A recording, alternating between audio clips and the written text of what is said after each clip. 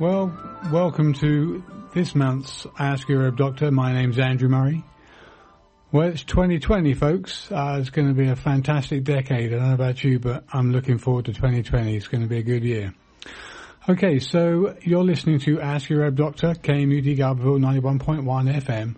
From 7:30 until the end of the show at 8 o'clock, you're invited to call in with any questions related to this month's subject of vibrations, frequencies, and cell repair and regeneration through sound and vibration.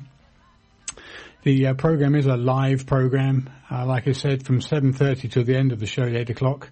We'll open up the phone lines for people to call in. Dr. Raymond Peat, PhD, is joining us again, and as he has done for the last 10 years, I think now, is a wealth of knowledge. And whilst I know he doesn't express himself as a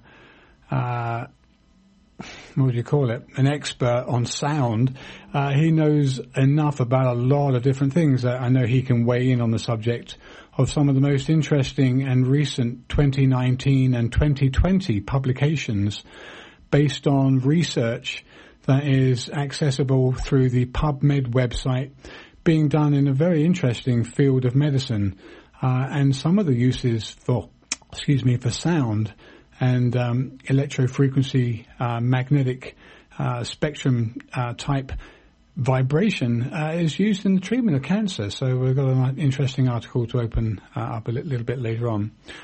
So just by way of introducing the show, my name is Andrew Murray. I run a business called Western Botanical Medicine. I've been a naturopathic doctor here for 23 years.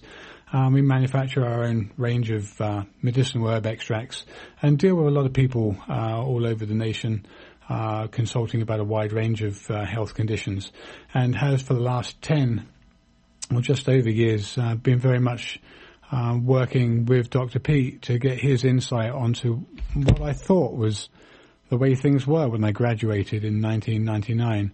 I did a 4-year degree in herbal medicine in England after a 3-year degree in botany, and was taught by medical doctors and physiologists and endocrinologists and pathologists, and they all came from City Hospital in London and various other medical institutions, and were basically teaching the same kind of dogma, if you like. And I know Dr. Peat and I have opened up quite a few discussions based around the errant recapitulation of supposed facts, of which Dr. Peat's very able to expand and show the defects in the understanding and the dogma, which has unfortunately guided medical decision, medical technology. But anyway, without further ado, let's just see if Dr. Peat's with us. Dr. Peat, you on? Yep. Yeah. Hi. Great. Well, thanks so much for joining us in this next decade. I want to put the question to you. I hope you'll be around for another decade. I'm planning on it. Yeah, good. Okay, so for those of you perhaps who've never listened to the show before, you've not heard Dr. Peat. Dr. Peat, would you just outline your professional and academic background for people to understand where you're coming from? I had a master's degree in humanities, and after about 10 years went back for a PhD in biology, University of Oregon, 1972. On reproductive aging was my dissertation topic. Okay, so reproductive aging. So you've been pretty intimately associated with all of the factors around reproduction and organized cell growth to maximize the organism's potential. I know, having worked with you, especially surrounding things like neonatal health, children's health, and the kind of foods, which are very much a food-based scientist in terms of not buying into the fads of all the things that are thrown at us through supplements, but you're very much a kind of a very natural kind of approach to treating disease. And I know you don't really generally advocate a lot of supplements, but I know that progesterone is one of your pets, if you like, you probably studied that a lot during your PhD in terms of its use as a factor in organized cell growth and anti-inflammatory processes. Incidentally, some of my experiments had to do with the electrical behavior of tissue under the influence of progesterone, estrogen, prostaglandins, and so on. Interesting. Okay, so we're going to get into that. So I don't know. Let's just hold that thought for a second. So I think I'm hopefully going to be able to prime you to bring that back up again. But you've always mentioned, and this is kind of a little bit off the side of the topic thrust, as it were.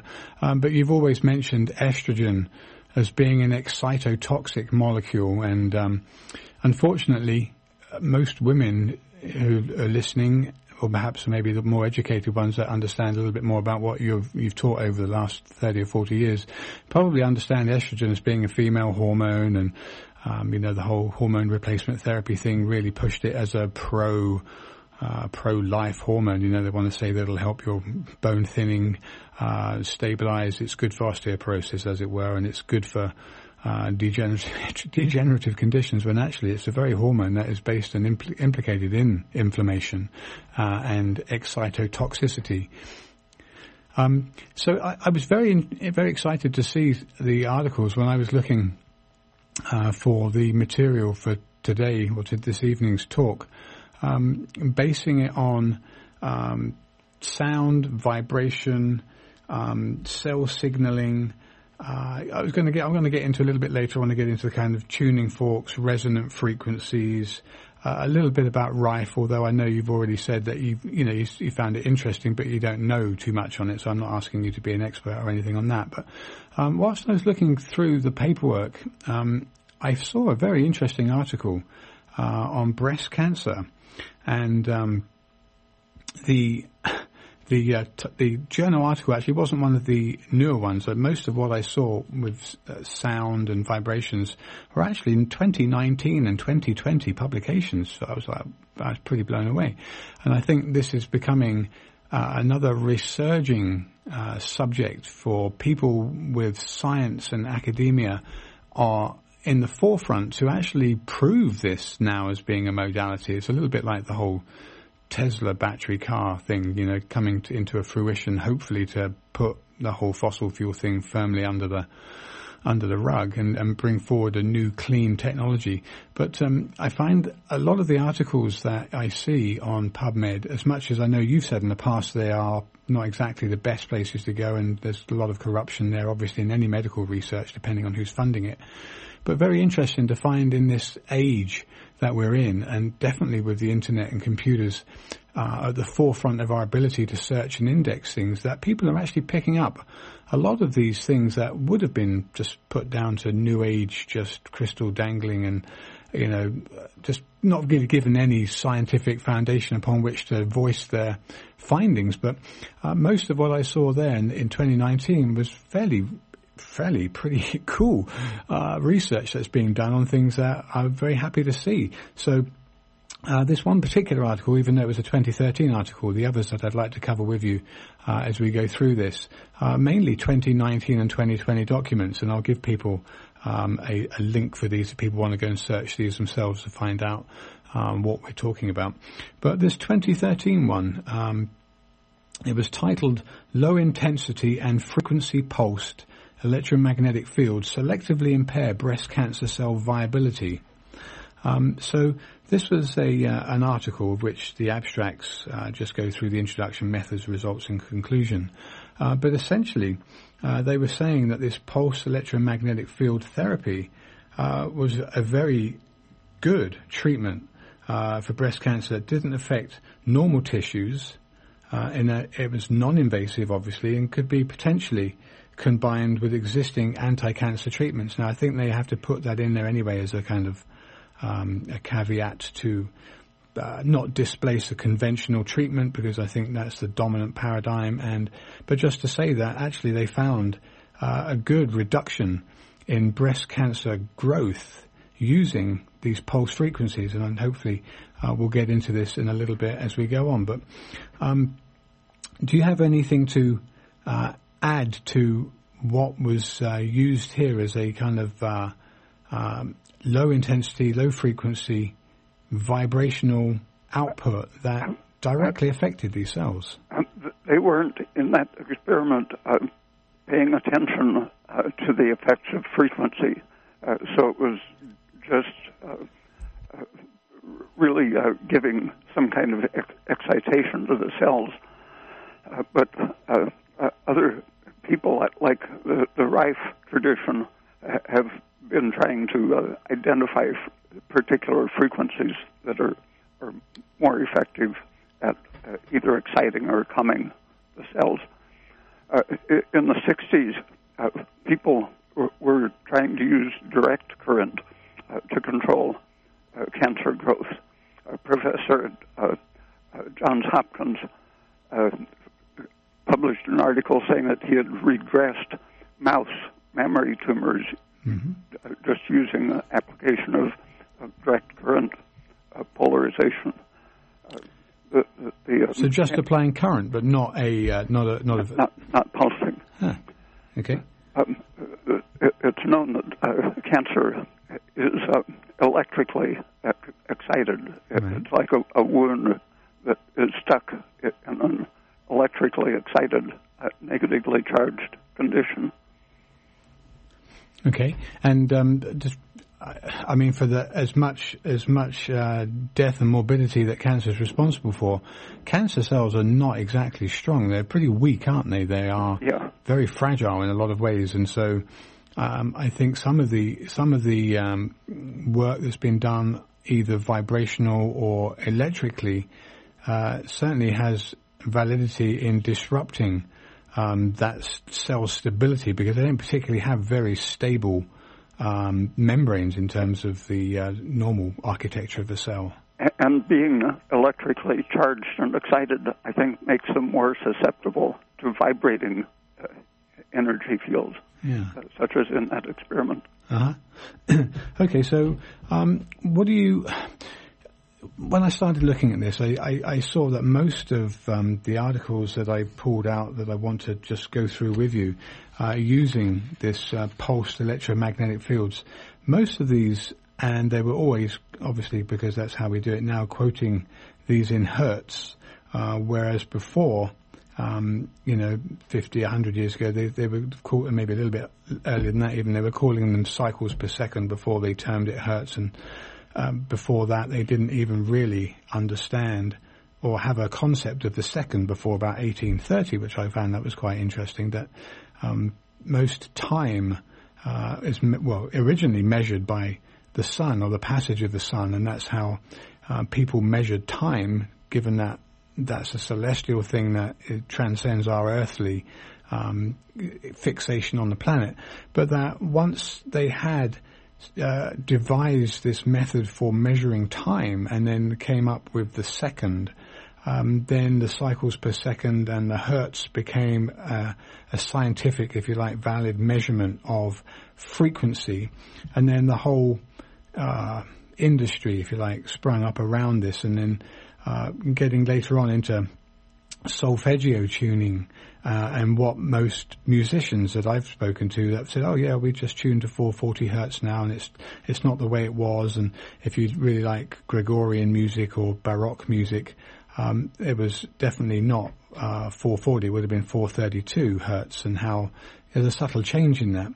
But getting back to frequencies and how a specific frequency can affect a cell, given that we are 90-something plus % water, all of the molecules in our body, and not even the watery ones, even the more kind of solid cells, have membranes that are fluid and can and do respond very much to vibration, and that's something that we have just been part of, growing up and evolving, and we're subjected to the sun's ultraviolet and infrared and all those spectrums that we kind of live with.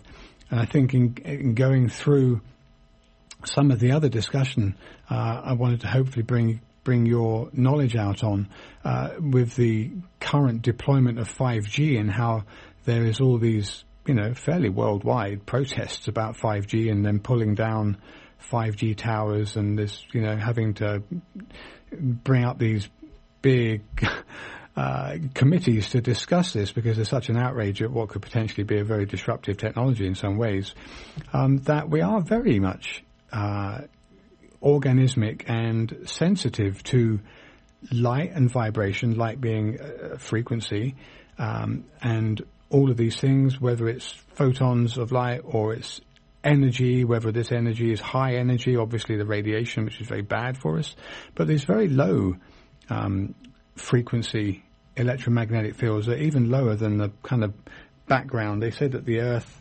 kind of resonates at about 8, I think it's 8, just under 8 hertz. They were using frequencies between 1 and 80, I think. And some of these were more down in the sort of 9s, 10s, 12s, 13 and 14 hertz, and actually showing that people were getting benefit from this. And there's the whole breast cancer article introduction. You were saying again that they weren't so much focusing on the frequency of it, or they yeah, in the 60s, the doctrine, there are still people arguing that cell phones aren't causing brain damage or cancer and so on. But that argument that cells are pretty immune to various frequencies started back in the late 40s when radar was accidentally killing people who stood in front of the radar antenna. And the authority opinion at that time was that it was only by overheating your brain or other organs that electromagnetic injury could harm you. And in the 1960s, that was the dogma that neither sound nor electromagnetic energy below a certain frequency and energy could have any effect on the units of the cell, such as chromosomes or mitochondria. And a person was working with muscle cells in culture and measuring the activity of ATPase, which controls the disposition of energy in the cell. And they found that, I think it was the pitch of 440, which was very powerful at activating that muscle enzyme. And they showed that the conventional theory of the cell, it was impossible for that low frequency, moderately low energy, that the dogma says that the energy concentration per micron or any unit of space is too low to do such things as causing chemical changes. But the person demonstrating the effect showed that, in effect, the cell structure was acting as an antenna, right, concentrating, gathering energy from several microns of space and concentrating it so that it could act on the enzyme. That's the essential difference. At that time, the conventional opinion was that it would be impossible to make a magnetic resonance imaging device because of that same idea that the cell is organized randomly. But it took the interaction between Gilbert Ling and his organized water explanation of cell function, and Raymond Damadian, who realized that if Gilbert Ling was right about how water behaves, so you can make pictures of the water in cells electromagnetically. And so his invention of the MRI device really changed the possibility of explaining cell function. Okay. All right. So you mentioned, I just want to quickly put this up there before I just let people know how to call into the show. Yeah, you mentioned that in the 50s and 60s that was happening, and that just triggered me to think about all the bomb testing and how they were trying to tell us all that the atomic bombs are completely harmless and how people could stand in front of them and they wouldn't get any negative effects from it. So they were saying the very same thing about the low frequency, low energy, although the atomic bomb was the opposite end of the spectrum. It was very high intensity gamma rays and it was very, very damaging. But they really wanted us to try and cover that whole thing up, the whole radiation industry, and that everything that we've got now from X-rays to PET scans and CAT scans has all come from that, and it's still being covered up and just made harmless, as it were. Yeah, that's part of the reason that they deny that Gilbert Ling had an accurate description of the cell, because if his picture of the cell is right, then radiation, electromagnetic energy, and so on is very relevant to cell function. Yeah. Okay, let me just let people know how to reach us here. So you're listening to Ask Your Herb Doctor, KMUD Garberville, 91.1 FM. The number here from 7:30 on, if you'd like to call in with questions related or unrelated to the evening subject of vibration, cell signaling, and everything surrounding sound and vibration as a modality for treatment. The number here is 707-923-3911. So again, 707-923-3911. Okay, so Dr. Peat, that the first article then, I read out the breast cancer treatment, selectively damaging breast cancer cells, selectively leaving regular tissue unchanged, was done with a frequency from 20 to 50 hertz, and they used 30 to 90 minute exposures, and said that these were the optimum parameters for selective cancer cell killing activity.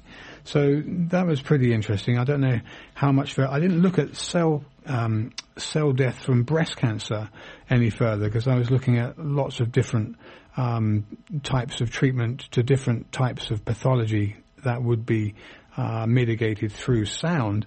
The next one I was going to ask you about was bone regeneration. I found a lot of different abstracts and articles supporting this. Now, one of them here, 2019 article in the Journal of Clinical Medicine, was translational insights into extremely low-frequency pulsed electromagnetic fields for bone regeneration after trauma and orthopedic surgery.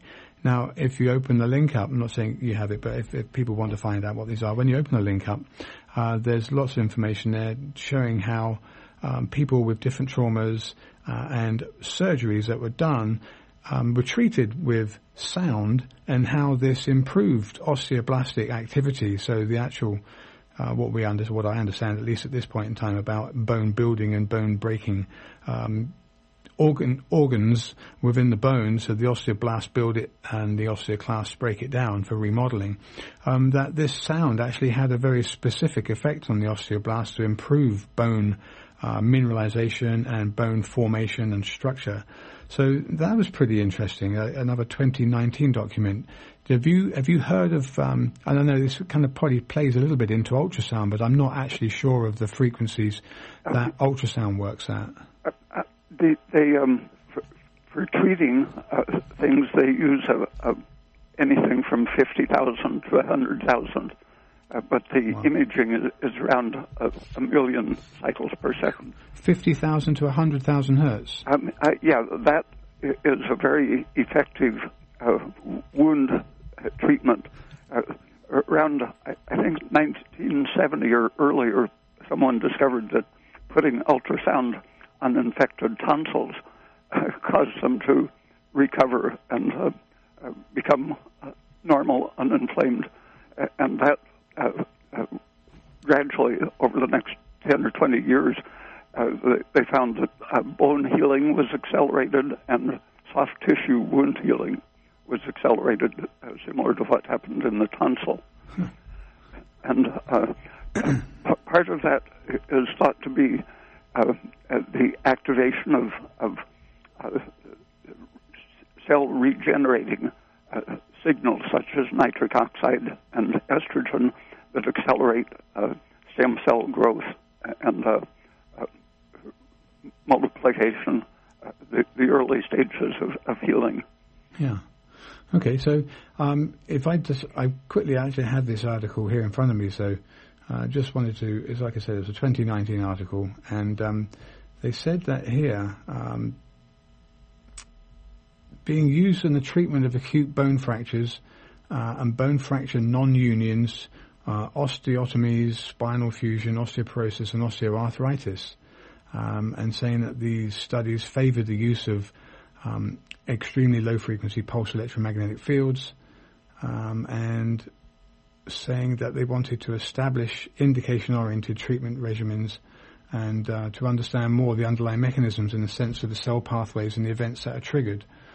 So some of the other articles that I've got that I wanted just to outline here break down in pretty fine detail exactly what pathways these things are affecting, and people that are listening probably recognize the words interleukin, prostaglandins, and these other signals of excitation and toxicity and inflammation. A lot of what was happening with this sound was that it was blocking a lot of what we understand as these pro-inflammatory pathways and allowing either free radical quenching of this kind of excited state during inflammation and trauma, or was having another indirect anti-inflammatory effect. The imaging of bone density or osteoporosis can be done with ultrasound. You can tell the strength of a bone as well as its density if you use ultrasound. And since ultrasound stimulates bone repair, it would be reasonable if doctors would evaluate aging women's bones using ultrasound, but they x-ray them, and x-rays actually weaken the bone and accelerate osteoporosis. So it would be a good change of technology to use to switch over to ultrasound. A friend of mine who was for a year or more had liver enzyme elevation and signs of hepatitis or developing cirrhosis, had a very prolonged ultrasound examination of her liver, and a couple of weeks later went back for another exam, and her liver had completely recovered. I suspect it was from that very half an hour or so of looking around with an ultrasound imaging device. Yeah, well, so related healing. The mechanism by which that would have had an anti-inflammatory effect? I guess if we just look at something like hepatitis as an inflammation of the hepatocytes, inflammation quenching activity then of ultrasound would be a relative positive mechanism by which that could happen. Mm-hmm. Yeah, because I know you've mentioned in the past that ultrasound is just generally a good healing modality, whether it's for bones or tissue, soft tissue, or even yeah. Actually, let's have a look here. I think go on. I think the only place it shouldn't be used is around the head, because it tends to emulsify tissue if it's too energetic, and right. You don't want emulsified brain white cells. matter, no.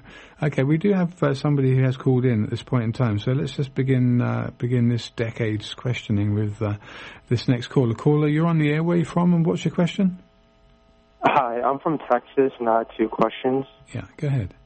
One, do you think meditation is safe if you're trying to lower breathing rate and increase CO2? Mm-hmm. Or can it have bad effects, like increasing serotonin or something like that? Dr. Peat, meditation, obviously we all think about meditation as being relaxing, calminative, regenerating, but what the gentleman's saying about CO2...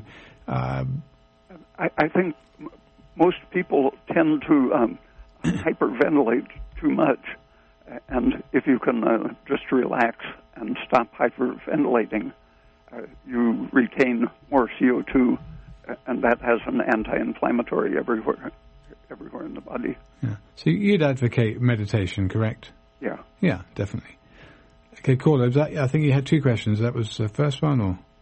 Yeah, that was the first one. And do you know what could help to reduce the need for sleep aside from increasing CO2? Because that basically helps everything. Did you catch that, Dr. Peat? I missed No, not the whole. Yes, say that again, please. Do you know what things could help to reduce the need for sleep? Oh, to reduce the need for sleep. Oh, yeah. Well, how much sleep? How much sleep are you getting, and what do you want to reduce it to? Because I know Dr. Peat definitely advocates a good 10 hours. If you're not getting into the deepest phase of sleep, called slow wave sleep or deep sleep, your tissue isn't being repaired adequately, and so you need more hours of it. And so if you do things that will deepen your sleep, then you can reduce it to the normal 6 to 8.5 hours.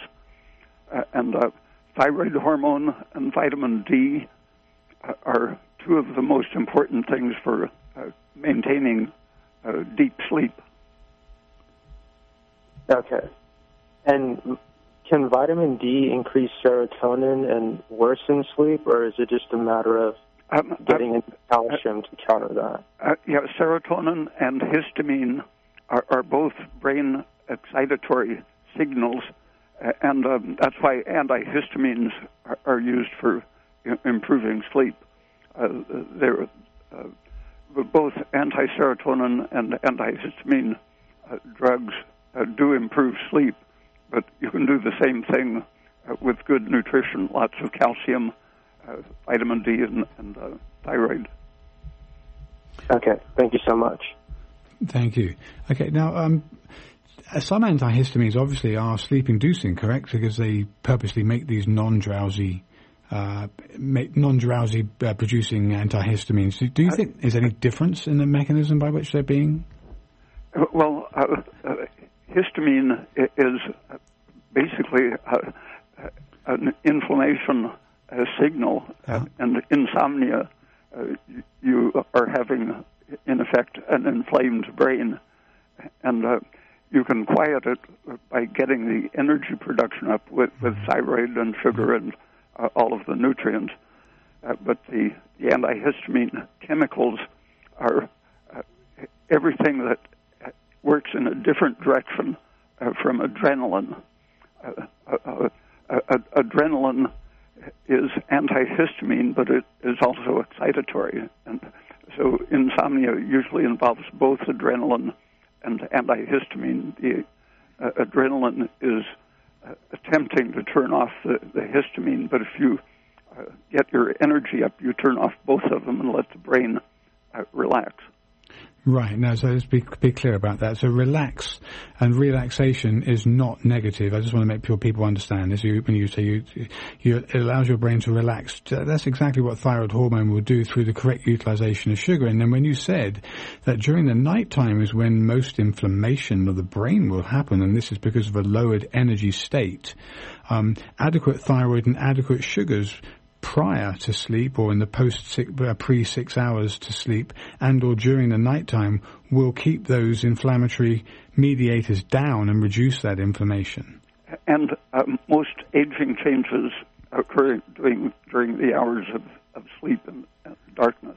Yeah, because you said darkness is not good for you. Obviously, it's something we can't avoid perhaps if we're in bed at night time with the lights off in a dark place. But the dark is not good for us. The light is actually what's very energetically stimulating for us and supportive, etc. Okay, we have another caller on the air, so let's get this next caller on the air.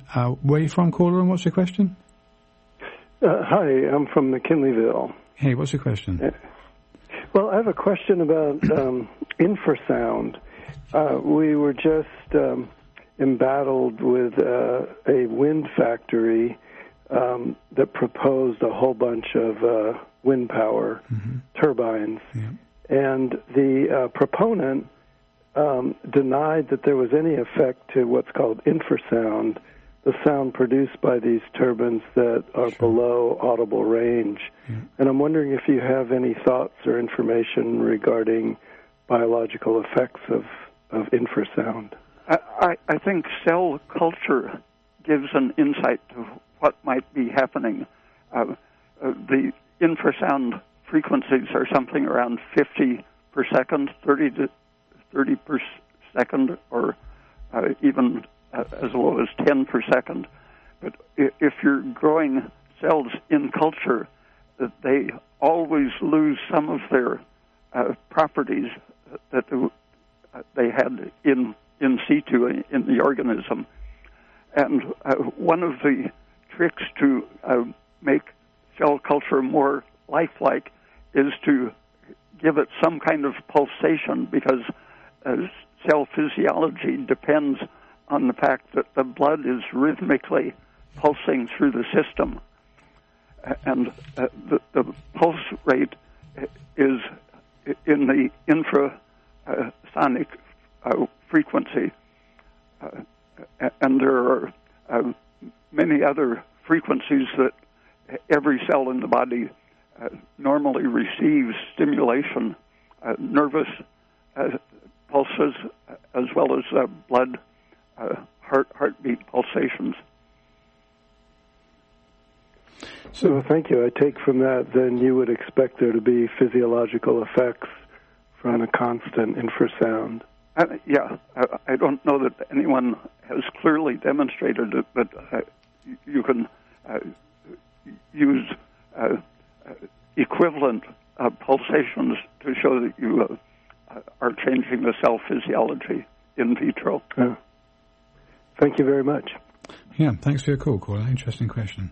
I know there's definitely been protest groups that have sprung up around wind farm sites and potential wind farm sites. I know England, parts of Norfolk in the east of the country there have had a fair amount of wind farms because it's so flat and so windy. But interesting question about infrasounds. Well, thanks for explaining that, Dr. Peat. Well done. Okay, the number here, if you live in the area, is 707-923-3911. The lines are open now until the end of the show at 8 o'clock. Dr. Raymond Peat is joining us on the show, and we're discussing vibrations, cell signaling, resonant harmonies, and healing frequencies, although we haven't really got into too much of that at this point in time. But very interesting questions anyway. Good. Dr. Peat, before the next caller comes in, I'm sure there'll be some more callers, but I wanted to just bring out some of the parameters on which these this is a 2020 article here, so it's very new, very current. And I think all the time there are more and more descriptive processes to explain how, and I think scientists basically are committed to needing to explain in full detail. And I think that's great because, I mean, with detail comes disclosure. With disclosure comes the possibility of reaching some novel idea that might bring us into a 21st century appreciation of good health rather than the old paradigm of radiation and cutting things out and really not recovering very well. Actually, before I start, I think the lights have started flashing here, so let's make sure that we don't cut people off. Yeah, we've got one more caller. So, caller, you're on the air, and where are you from? What's your question? Hi, I'm from Berkeley. I have an appointment next week to start my interferon for my hepatitis C, but I had a very thorough ultrasound on my liver to find that out. So should I ask them if I don't need the hepatitis C? I don't want to go through the interferon. I'm hoping that you said interferon. Maybe that are they still the ultrasound would cure me. Well, I guess first things first. Are they still use? I didn't think I thought they'd stopped years ago, 3 or 5 years ago, using interferon because it was so brutal. Oh, okay then. I don't know what they're going to give me. I don't know what the treatment is. I'm going to find out on next week. Yeah, I can't imagine it's interferon. But Dr. Peat, I know what you're saying here about ultrasound and hepatitis, and do you want to speak to that? Not in a short time like this. Okay. Have you? The only thing I think I would say to the person here that's called in about this potentially. I don't know how severe your hepatitis is, what parameters they've used to assess how much damage you may or may not have received. I know people are so different in their presentation. Some people just don't even know they've got it. Their labs look fine. They feel fine. Some people are crippled with it. So I don't know about your situation. I think what I would say to you is that if your blood work doesn't look bad and you don't feel bad and you are relatively old, it sounds to me like you're dealing with it okay, but it's kind of personal question they'll be asking you about your previous labs, your state of health, etc., to make a valid call on what you would best do. Okay, I'm 60 years old. Was that 60 or 50? 60. 60. Okay, yeah. All right. And do you know what your lab values for your inflammatory markers are for your AFP? No, I have no idea. They just said it wasn't very bad. Yeah. Yeah, it's it's a very personal call. I know people have gone both routes. Unfortunately, I know people that have had they had the old interferon treatment, they failed it. They wound up actually with cirrhosis, portal hypertension. They died from esophageal variceal bleeding, and it was terrible. I know other people that have had hepatitis C for 50 years, and they're absolutely fine. Even though they've got high liver enzymes, which seem to implicate them in liver inflammation and damage. And I know people that have got hepatitis, they've got perfectly normal enzymes.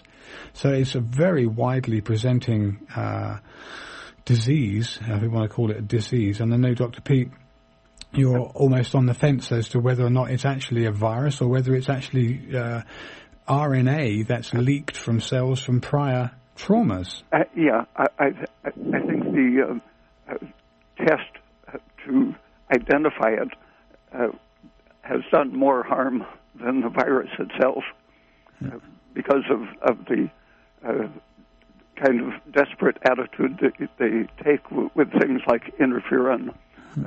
I think people who probably wouldn't have had any problem if it hadn't been diagnosed have been injured by some of the treatments they get.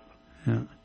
Actually, on the point of this subject, I know years back when I'd questioned you for a couple of patients that I'd spent time with and knew personally, was on a kind of more personal level with them. You said, didn't you? I thought you said that ribavirin, which I think was one of the treatments along with interferon, that was a standard treatment. Was not actually that bad. I think one of those, and I don't think it was interferon. You always said interferon was like massively inflammatory and very negative on the system, but ribavirin actually might not have been a bad compound to try. But yeah, I think it's less harmful. Yeah. Okay. All right. I don't know if that helps you in any way, caller, but what I would do if I was in your shoes, I would definitely assess your labs and assess yourself. I mean, how do you feel? Okay. You know? No, I feel really good. I feel really good. But okay, also one more question. What about the hydrogen peroxide, the strong hydrogen peroxide that you do those drops? Say that again. Hydrogen peroxide? You do treatment with hydrogen peroxide, like 30 drops a day. Oh, no, you're not talking about MMS, are you? The miracle mineral supplement that's actually bleach, which no. Okay. No, it's actually hydrogen peroxide, and you can buy it at Daisy's. It's a human strength or whatever. Well, Dr. And you start out like 1 drop a day and go up to 30 drops. Yeah, that sounds just like MMS, which is actually the same sodium hypochlorite, which is regular household bleach. It was a fad, and I can't believe it's still on the internet. It's absolutely all over it, and I'm kind of amazed that it's still going and it's still got such a strong following. But you'll find testimonials about this, that, and the other on it, and it starts off at 1 drop a day and ends up with however many drops, and there's people writing testimonials about how it's done this and done that, and it's kind of unbelievable, really. But I would say that I would not get involved with it.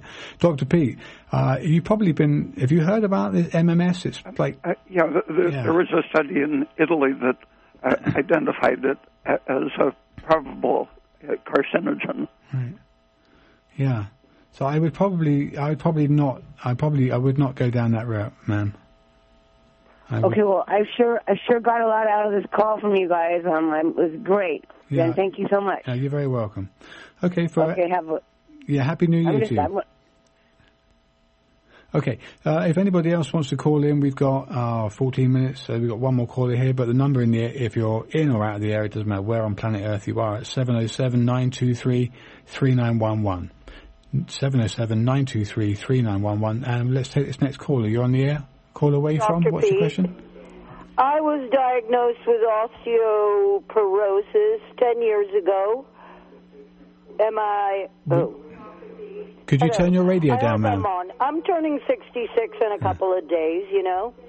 And supposedly I have a osteopenic spine, whatever that is, a femoral neck that is osteoporotic, and a total osteoporotic hip. Yeah. However, I feel fine, you know. I do. I just walked 44 miles to get my tooth extracted from Shelter Cove the other day. Oh, my gosh.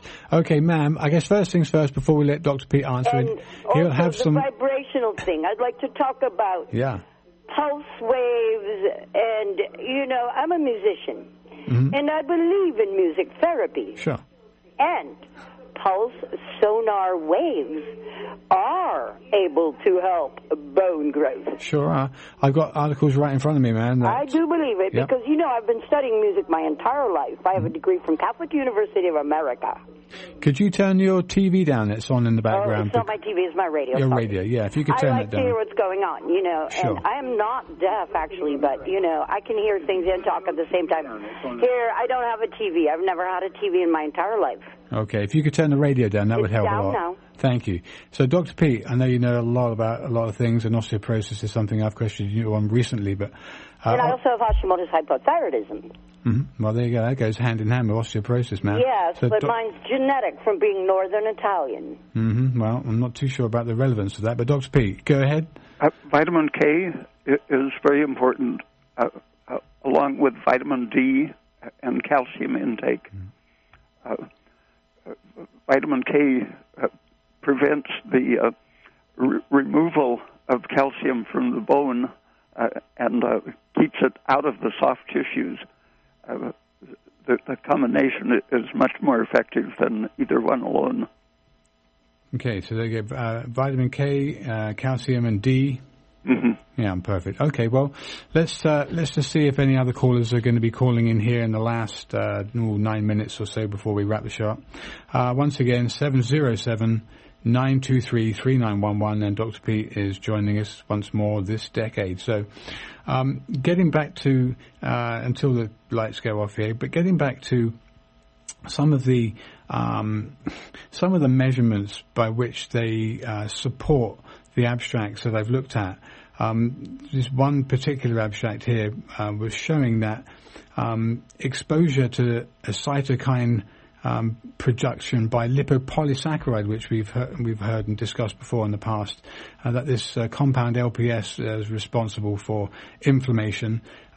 Cells in this pathway, the pathway of the inflammation, basically adenyl cyclase and phospholipase, protein kinase C, and several other protein kinases here were seemingly modulated by these sound waves, and they're saying that this is evidence of why this pulsed electromagnetic field therapy had such a significant effect on inflammation and quelling inflammation, because it's directly interrupting these signal pathways that normal inflammation is involved in. I think normal activity has some of those effects, anti-inflammatory effects. If you're forced into inactivity, you develop generalized inflammation in probably all of the tissues, and free activity, work that is productive using your muscles, walking, for example, rather than sitting. The normal activity of muscles lowers the stress hormones and increases the constructive hormones, such as progesterone and DHEA and testosterone. And normal activity in itself is an anti-inflammatory process. And I suspect that these certain frequencies are imitating the normal rhythm of proper activity. Cool. Okay, we do have another caller who's waiting here. So, caller, you're on the air. Where are you from, and what's your question? Hi, my name's Julie, and I'm from Laytonville. Hi, Julie. My question is, I have fibromyalgia, and I'm trying to navigate through this still. I've had it for 10 years. But I find that when I get into a big city and I'm around a lot of power lines and stuff like that, I start feeling a little not well. Mm-hmm. So I didn't know if there was like any relationship between those two things. Well, Dr. Peat, your understanding of fibromyalgia, I know, is a little different from the current medical normal model of it, but... I think a lot of doctors are coming around to recognize the importance of hormone balance, a good thyroid function, vitamin D, and keeping up the constructive hormones or steroids like progesterone, testosterone, and DHEA. Okay. And especially as you're female, I mean, I don't mean this in any negative way, but because you're exposed in an unopposed way after your menstruation has stopped to estrogen, that is very important for you to make sure you get adequate progesterone, because it's the antagonist of the inflammatory estrogen. And that in fibromyalgia, no doubt that estrogen excess or estrogen dominance certainly has a role to play in the tired, waterlogged muscles, of which estrogen is a main cause. Oh, okay. Well, I'm 63 now, so I don't have too many of those episodes. You don't, but you don't have any way to combat the estrogen you're still producing. Every cell in your body is still manufacturing or can manufacture and secrete estrogen, but your ovaries no longer function, and so therefore you're not getting progesterone exposure, which is very important to offset that. Okay. And which is part and parcel of the osteoporosis question. I was also wondering, but not to say to Dr. Peat that we didn't mention, progesterone as a... Yeah, anyway, so carry on. Cortisol is a bone destroyer, and progesterone is the main antagonist of cortisol. Okay. So is there a book or something that I can get on this subject that you guys are talking about that you would recommend? You haven't written one yet, Dr. Peat, about it, have you? We've talked about it a lot over 10 years, but nothing's materialized at this point in time. But Dr. Peat, what I would say to you, ma'am, is that at the end of the show, I'll give out Dr. Peat's website. He's got plenty of articles, actually, surrounding just what you're talking about, although a lot of it is, for the sake of it, very science-based, and some of it may be a little hard for a novice to grasp. It's very well grounded in science, and so therefore it's very easy to catch the thrust of what he's saying. And certainly you can find out more information if you're on the internet about some of those concepts, precepts, and directions that you get taken in. Good deal. Well, thank you so much. I appreciate your time. You're welcome. Okay, we got one more caller. I think this will probably be the last caller before we wrap up the show. But caller, you're on the air. And what's your question? Where are you from? Oh, I'm a local person. And I believe it was Helga Clark that wrote The Cure for All Cancers. Yeah. Mm-hmm. And I wonder if the doctor approves of the device that she created to, tone out certain bacterial frequencies. And I can hang up now. I think she used just a simple low-voltage direct current stimulator, and that device can be used productively, but I don't think she understood enough to use it productively. Yeah, interesting. Oh, thank you. Yeah, you're welcome. Okay, so I don't know, maybe we can squeeze one more in if someone wants to call in. It's 707-923-3911. Otherwise, I'm sure we've got enough to carry on with here for a couple of minutes to let people know how they can reach Dr. Peat. I think probably Dr. Peat, I don't see the lights flashing here, will say thank you very much for your time this month. Look forward to next month. Obviously, we as usual, but we didn't get into as much as I thought we might do. So we've got material for next month if you're available. I'd love to carry on the subject. It's definitely very interesting. Okay. Thank you. Okay, so for those people who've listened to the show this evening and or listened to this on the audio archives or on the web, Dr. Peat's web address is www.raypeat.com. He's got a huge list of articles that have been written that are fully referenced, scientific articles that you would expect to see in any good journal, fully referenced for the things that he's saying, so it's not just his opinion. there's many articles from all sorts of different pathologies, so go take a look at his website. Like I said, a lot of it's very science-based, so maybe a little bit tough chewing for some people to get through it, but nonetheless, what we need is good science to underpin a good direction to go in, because I don't think the medical model we're using at this point in time is a particularly good model. It's certainly fairly damaging in some cases and does not really tolerate too much criticism about it. So anyway, what we do here on this show once a month from the third Friday of every month from 7 till 8 p.m. is discuss alternative treatments, alternative approaches, and indeed bring up some old past research that's been done that may either be revived in the light of current knowledge, or just because it's become forgotten, it's just valuable to bring it up again to make sure people recognize that there is and has been and still is answers that are there and available, so that people don't have to go down one particular route to get treated for a disease. It's not always one pill works for everybody. Obviously, it's very far from that, and I would encourage everybody to do their own research. There's plenty of alternatives out there. And like that lady who called in with hepatitis, obviously, if she is close to cirrhosis and she's dying and there's nothing else that can be done, obviously there's a potential treatment for her, which, in the light of current research, seems to show some fairly significant results. I won't say it doesn't, but obviously you've got to understand it in the context that Dr. Peat understands things in. So it's not the last thing to do. It's not the first thing to do, perhaps, but it'd be one of the last things to do if everything else has failed. Anyway, so my name's Andrew Murray. I run a business called Western Botanical Medicine. I produce herb extracts of medicinal plants. I was trained in Europe, graduated in England, and we do what we love. We've been doing it over 20 years now, so all the best to everybody out there who's tuned into the show, who maybe supports our products and our business. Our whole aim is to help you naturally. Anyway, thanks for your time, and until next month, Happy New Year.